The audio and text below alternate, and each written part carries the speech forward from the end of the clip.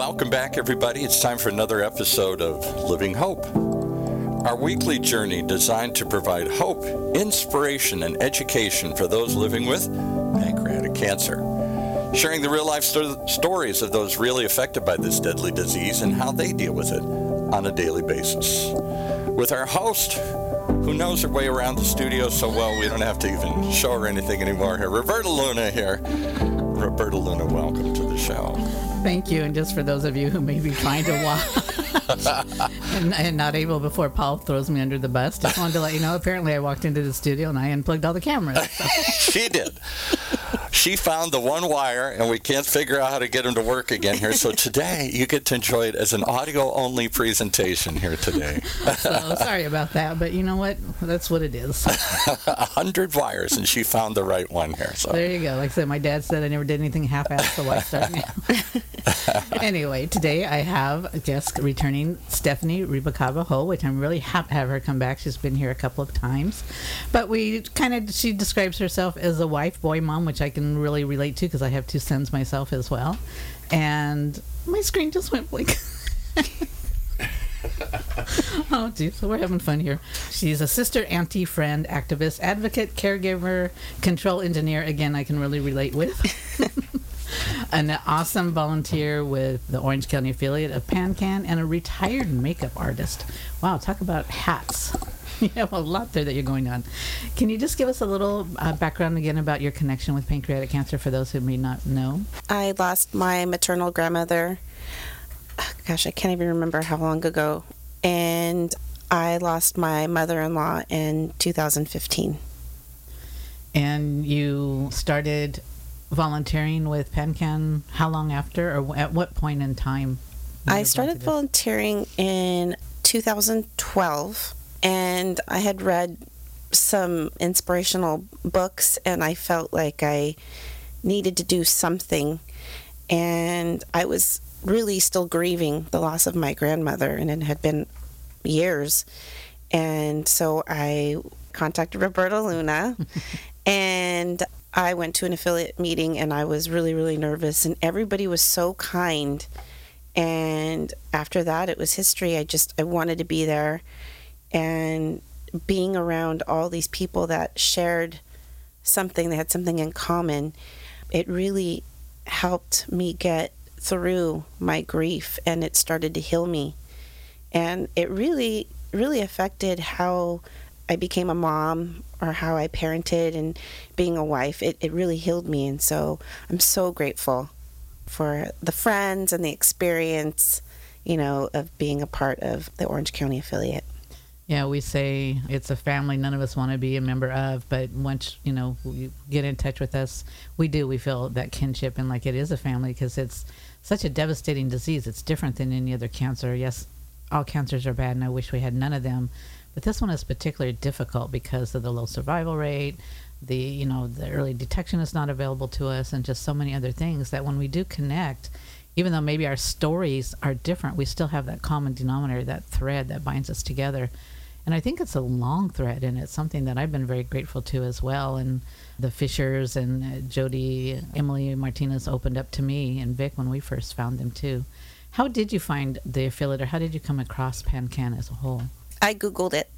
Oh my! Yeah, I looked up my grandmother's cancer, and because I really didn't know much about it, I knew the experience of, end-of-life care, but I didn't know much about it.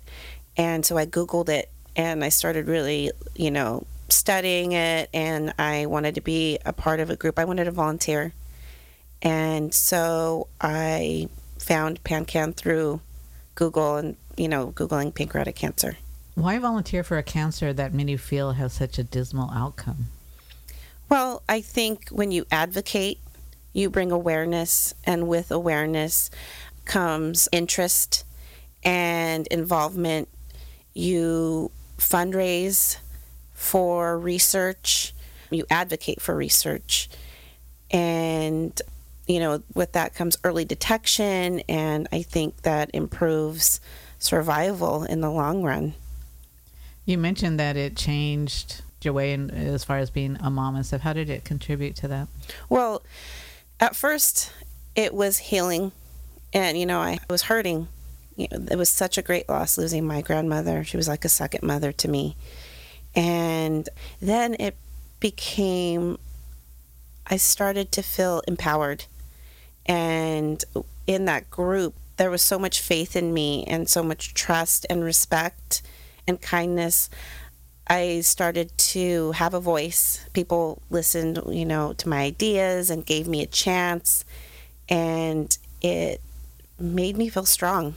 And being around people that had this in common, but also, they had a drive, we're going to do this. And I just felt like being a part of a group like that, it really made me feel empowered. Do you want to tell us a little bit about your grandmother? You said she was like a mother to you, and I know she's a very special lady. I remember some of your stories. Do you want to share a little bit with her? Yeah, she was beautiful. Her soul, she was generous. She was everybody's favorite sister, aunt, friend. She really knew how to make you feel special. And I could go to her with a problem, and that was anybody, and she'd be like, okay, we're gonna figure this out, we're gonna fix it, it's gonna be okay.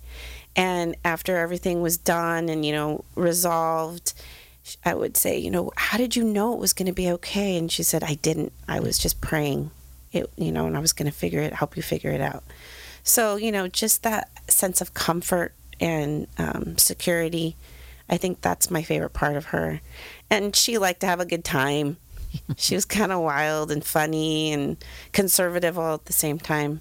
I feel every time I talk about her, I know I light up because I just love her so much still. And I talk to her all the time. My kids know her, and they weren't even alive when she was here on Earth.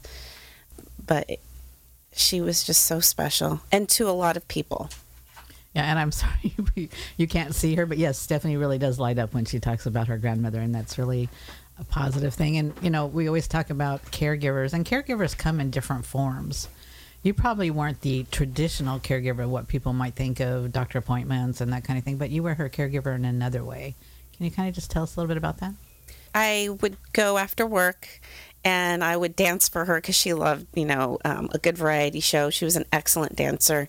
Or I would read to her, or, she wanted a beer, I'd pour it. I'd wheel her around the house, or I would just sit with her and hold her hand. And she got really, really sick at Christmas time, and she wanted her home decorated and cookies made and tamales made. And so we did those things. Her final wishes, we made sure those were done. It's really important because, like I said, caregiving comes in so different, many different ways. You can be the person that goes out and does the grocery shopping or the bill pays or the house cleaning or taking care of all the medical part, but also taking care of that personal thing and what they want is really, really important. Do you have a favorite event that you do as a volunteer? PurpleStride. We just finished PurpleStride, April 29th this year. What are your thoughts, or what makes it special for you? Every year it's different. And over the years, my role has changed for PurpleStride. I'd say my favorite part about it this year was really getting to talk to the people that attended and listening to their stories. And for the first time, I got to share my story because normally I'm so busy, getting things done that I don't really have a chance to interact with people really. And I think sometimes the people that attend don't realize that we have suffered a loss, or we're going through fighting cancer, or they think we're employed. And this year I got to interview people, and to kind of loosen them up and get them to open up, I shared my connection, and I just felt a difference. And getting to see their faces and really open up and talk about the person that they love or the people that they love, and having gratitude. It was so beautiful. I left there feeling so light and feel so much love.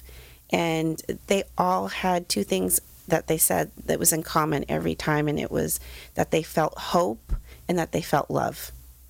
And I thought, gosh, that's so magic, because that's exactly what we want.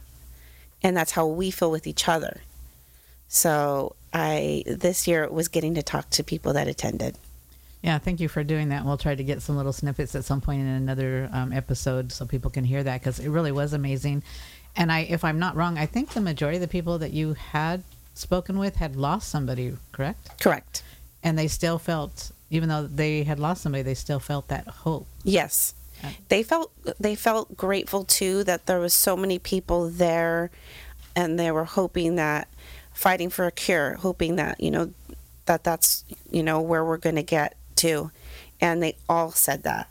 There was a lot of emotion, but every single person said they felt hope. Yeah, and thank you. You did that for Living Hope. You went out and we thought we wanted to do it and wanted to give it a try and see how it worked out. And I think it's something we want to probably continue for next year, I hope.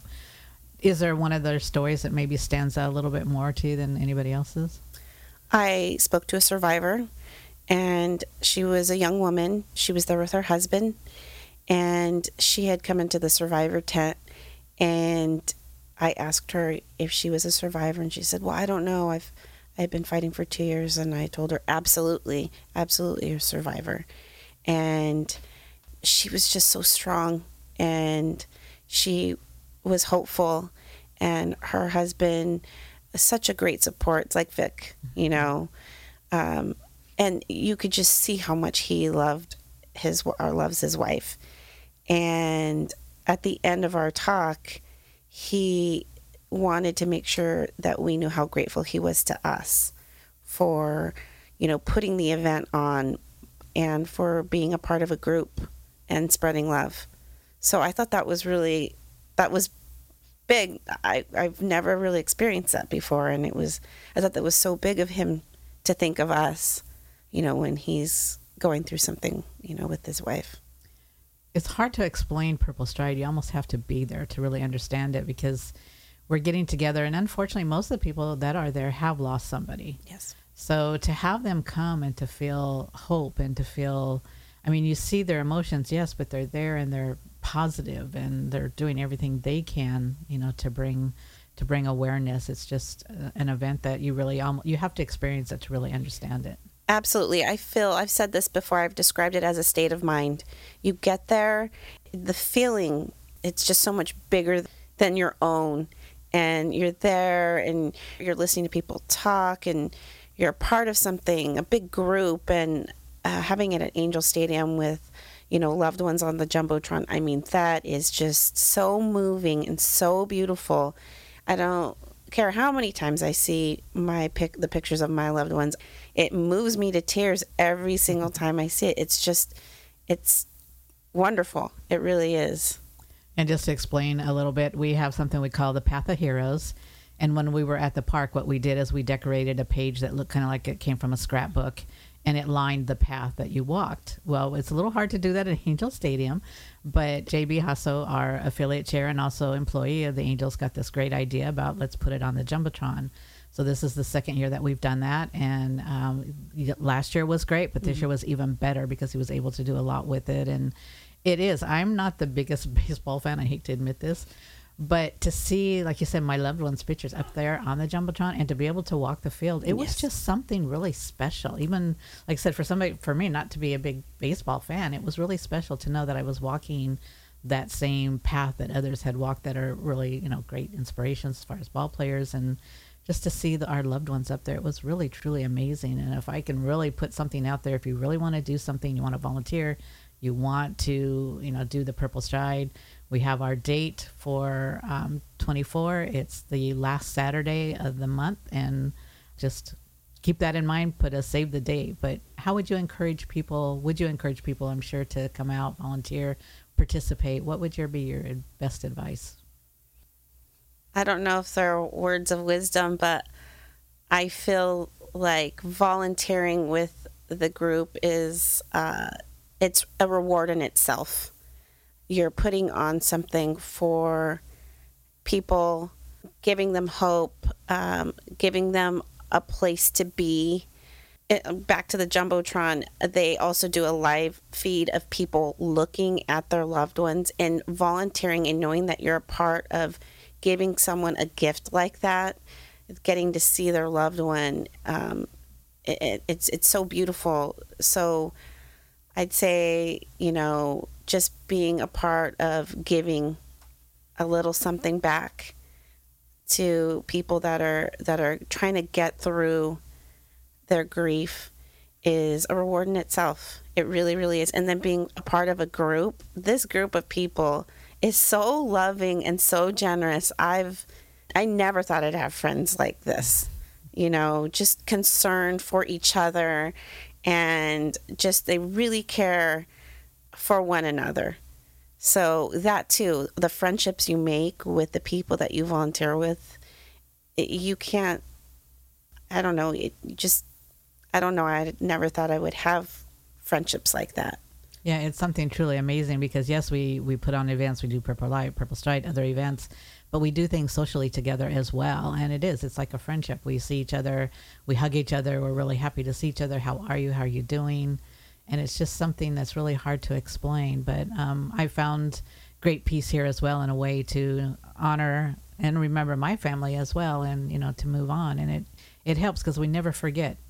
And grieving is different for everybody. So however you grieve, it's not wrong, but try to put that grief maybe into something positive by coming out and volunteering, or just getting in touch and seeing what maybe you can do. No job is too small. I'd say, any little help or hour you can give, it's, no role is too small, especially for PurpleStride. Anything you can do is appreciated and it's valued. I know you talked about your role was different this year. I know you were more behind the scenes for a number of years because you were our volunteer event day chair, which in itself is a huge take on. And you did an awesome job. So we really thank you for the years that you put into that. But how was that experience different than what you did for us this year? I'd say I missed it. I think I felt like the craziness. I did. I felt like a part of me was missing. I got there and I'm like, wait, what did I forget? Oh, wait, nothing. But I liked being able to just kind of be free to walk around. I got to see a lot of the old affiliates, people that, I've gotten to know over the years, and really talk to them. I got to speak to people in the public, people that didn't want to be interviewed. They weren't comfortable, but they wanted to talk. And it's great when you're able to give that to someone, to just listen, just really listen to them. They want to say something, you just let them. And I got to help with the survivor tent. So that was a big deal to me. I'd say I missed that big role of being a chair. But like I said, my favorite part about PurpleStride was getting to talk to people. Yeah, I think that's always my favorite part in VIX as well. And sometimes it's really hard for us because we're being torn in so many different areas. But we always try to at least let everybody know how much we appreciate what they're doing. Like you say, nothing is too little. Any input, anything that you do, just coming out to the event, wearing the purple shirt, wearing the wristband, a ribbon. And when people ask, just telling them what it's about is, sharing your story. It's a way to not only remember and honor those that maybe you've lost, but also support the survivors and the families that are going through it. Absolutely. And is there any last words you can, just really push for volunteering, how it might make you feel, or just how you've done a great job of expressing how it makes you feel, but just to maybe that would push somebody to really want to get involved. Like I said, our survival rate's not, the best. It's really dismal for a lot of people. And to come out and really fight for a cancer like this, it's really important. Well, I'd say for people that have lost a loved one, I think it's the best way you can honor someone is to really give yourself and in honor of them. But I think it's giving hope to families that were in your position, that are in your position. I don't think you'll ever be sorry for giving some time to something bigger than yourself. But the friendships, they become like family. So I think you get a sense of belonging, and you get to do something that's completely selfless. It really is. And it's just so easy. And I remember the first PurpleStride I did. I left there feeling proud of myself that I got to do something that had little to do with me and everything to do with so many more people, and it was so easy to do. And then over the years, it kind of just gets addicting, right? You want to go back and meet people, or you want to be in this big group, or like when it's really rolling, you see tons of people and you're like, geez, this is big. My father hadn't been to one, and he went one year when I was still volunteer chair. And I think he thought it was like this little, like, fundraiser. And he was like, oh my gosh, this is humongous. And he saw all the volunteers. And so it made my dad proud of me too. So maybe that. Make your dad proud. It's a great feeling. I mean, I can remember our first PurpleStride in 2009. And, when we went to the park, they said, well, how many people do you think you'll have? And we were thinking, wow, we'll be lucky to have 100.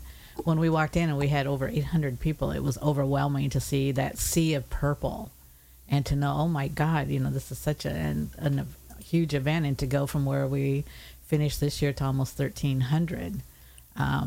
So it's something that you just look at and you just walk away amazed. And when somebody comes up to you and thanks you for all the hard work that you put into it, it's just heartwarming, and it's really difficult to walk away. I know, Vic, we've been doing it for 15 years, and we keep thinking, okay, we need to get some new blood in, but it's just so hard to walk away when somebody comes up to you and is just so thankful for all the work that goes into it. And again, we have a new date, is in April 2024. It's the last Saturday. I'm sorry, I don't have that date in my brain right now, but you can go to purplestride.org/OC, and the new date should be up there, and the new website will be opening up probably towards the end of summer, so you can register, get your teams going, volunteer, get what hopefully you want to do for your Path of Heroes. Not sure where we're going to be yet this next year.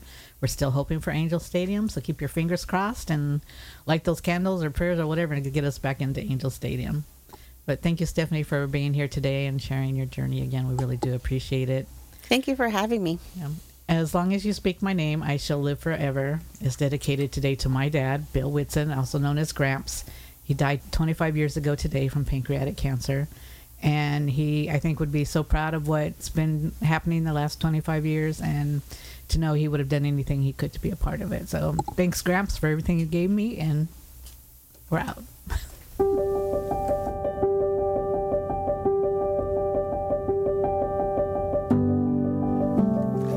And there you have it. One more reason to tune in each and every time, even if you can only hear it today,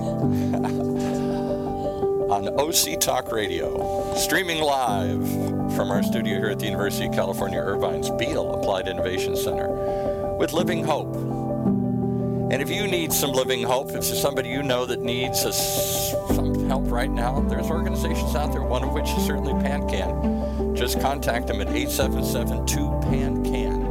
That's 877 and the number 2, PANCAN, for the Pancreatic Cancer Action Network. For the OC Talk Radio Network, thanking you for riding along with us. It's always a journey, and we hope that you'll join us and share this with others. Thanks so much. See you again.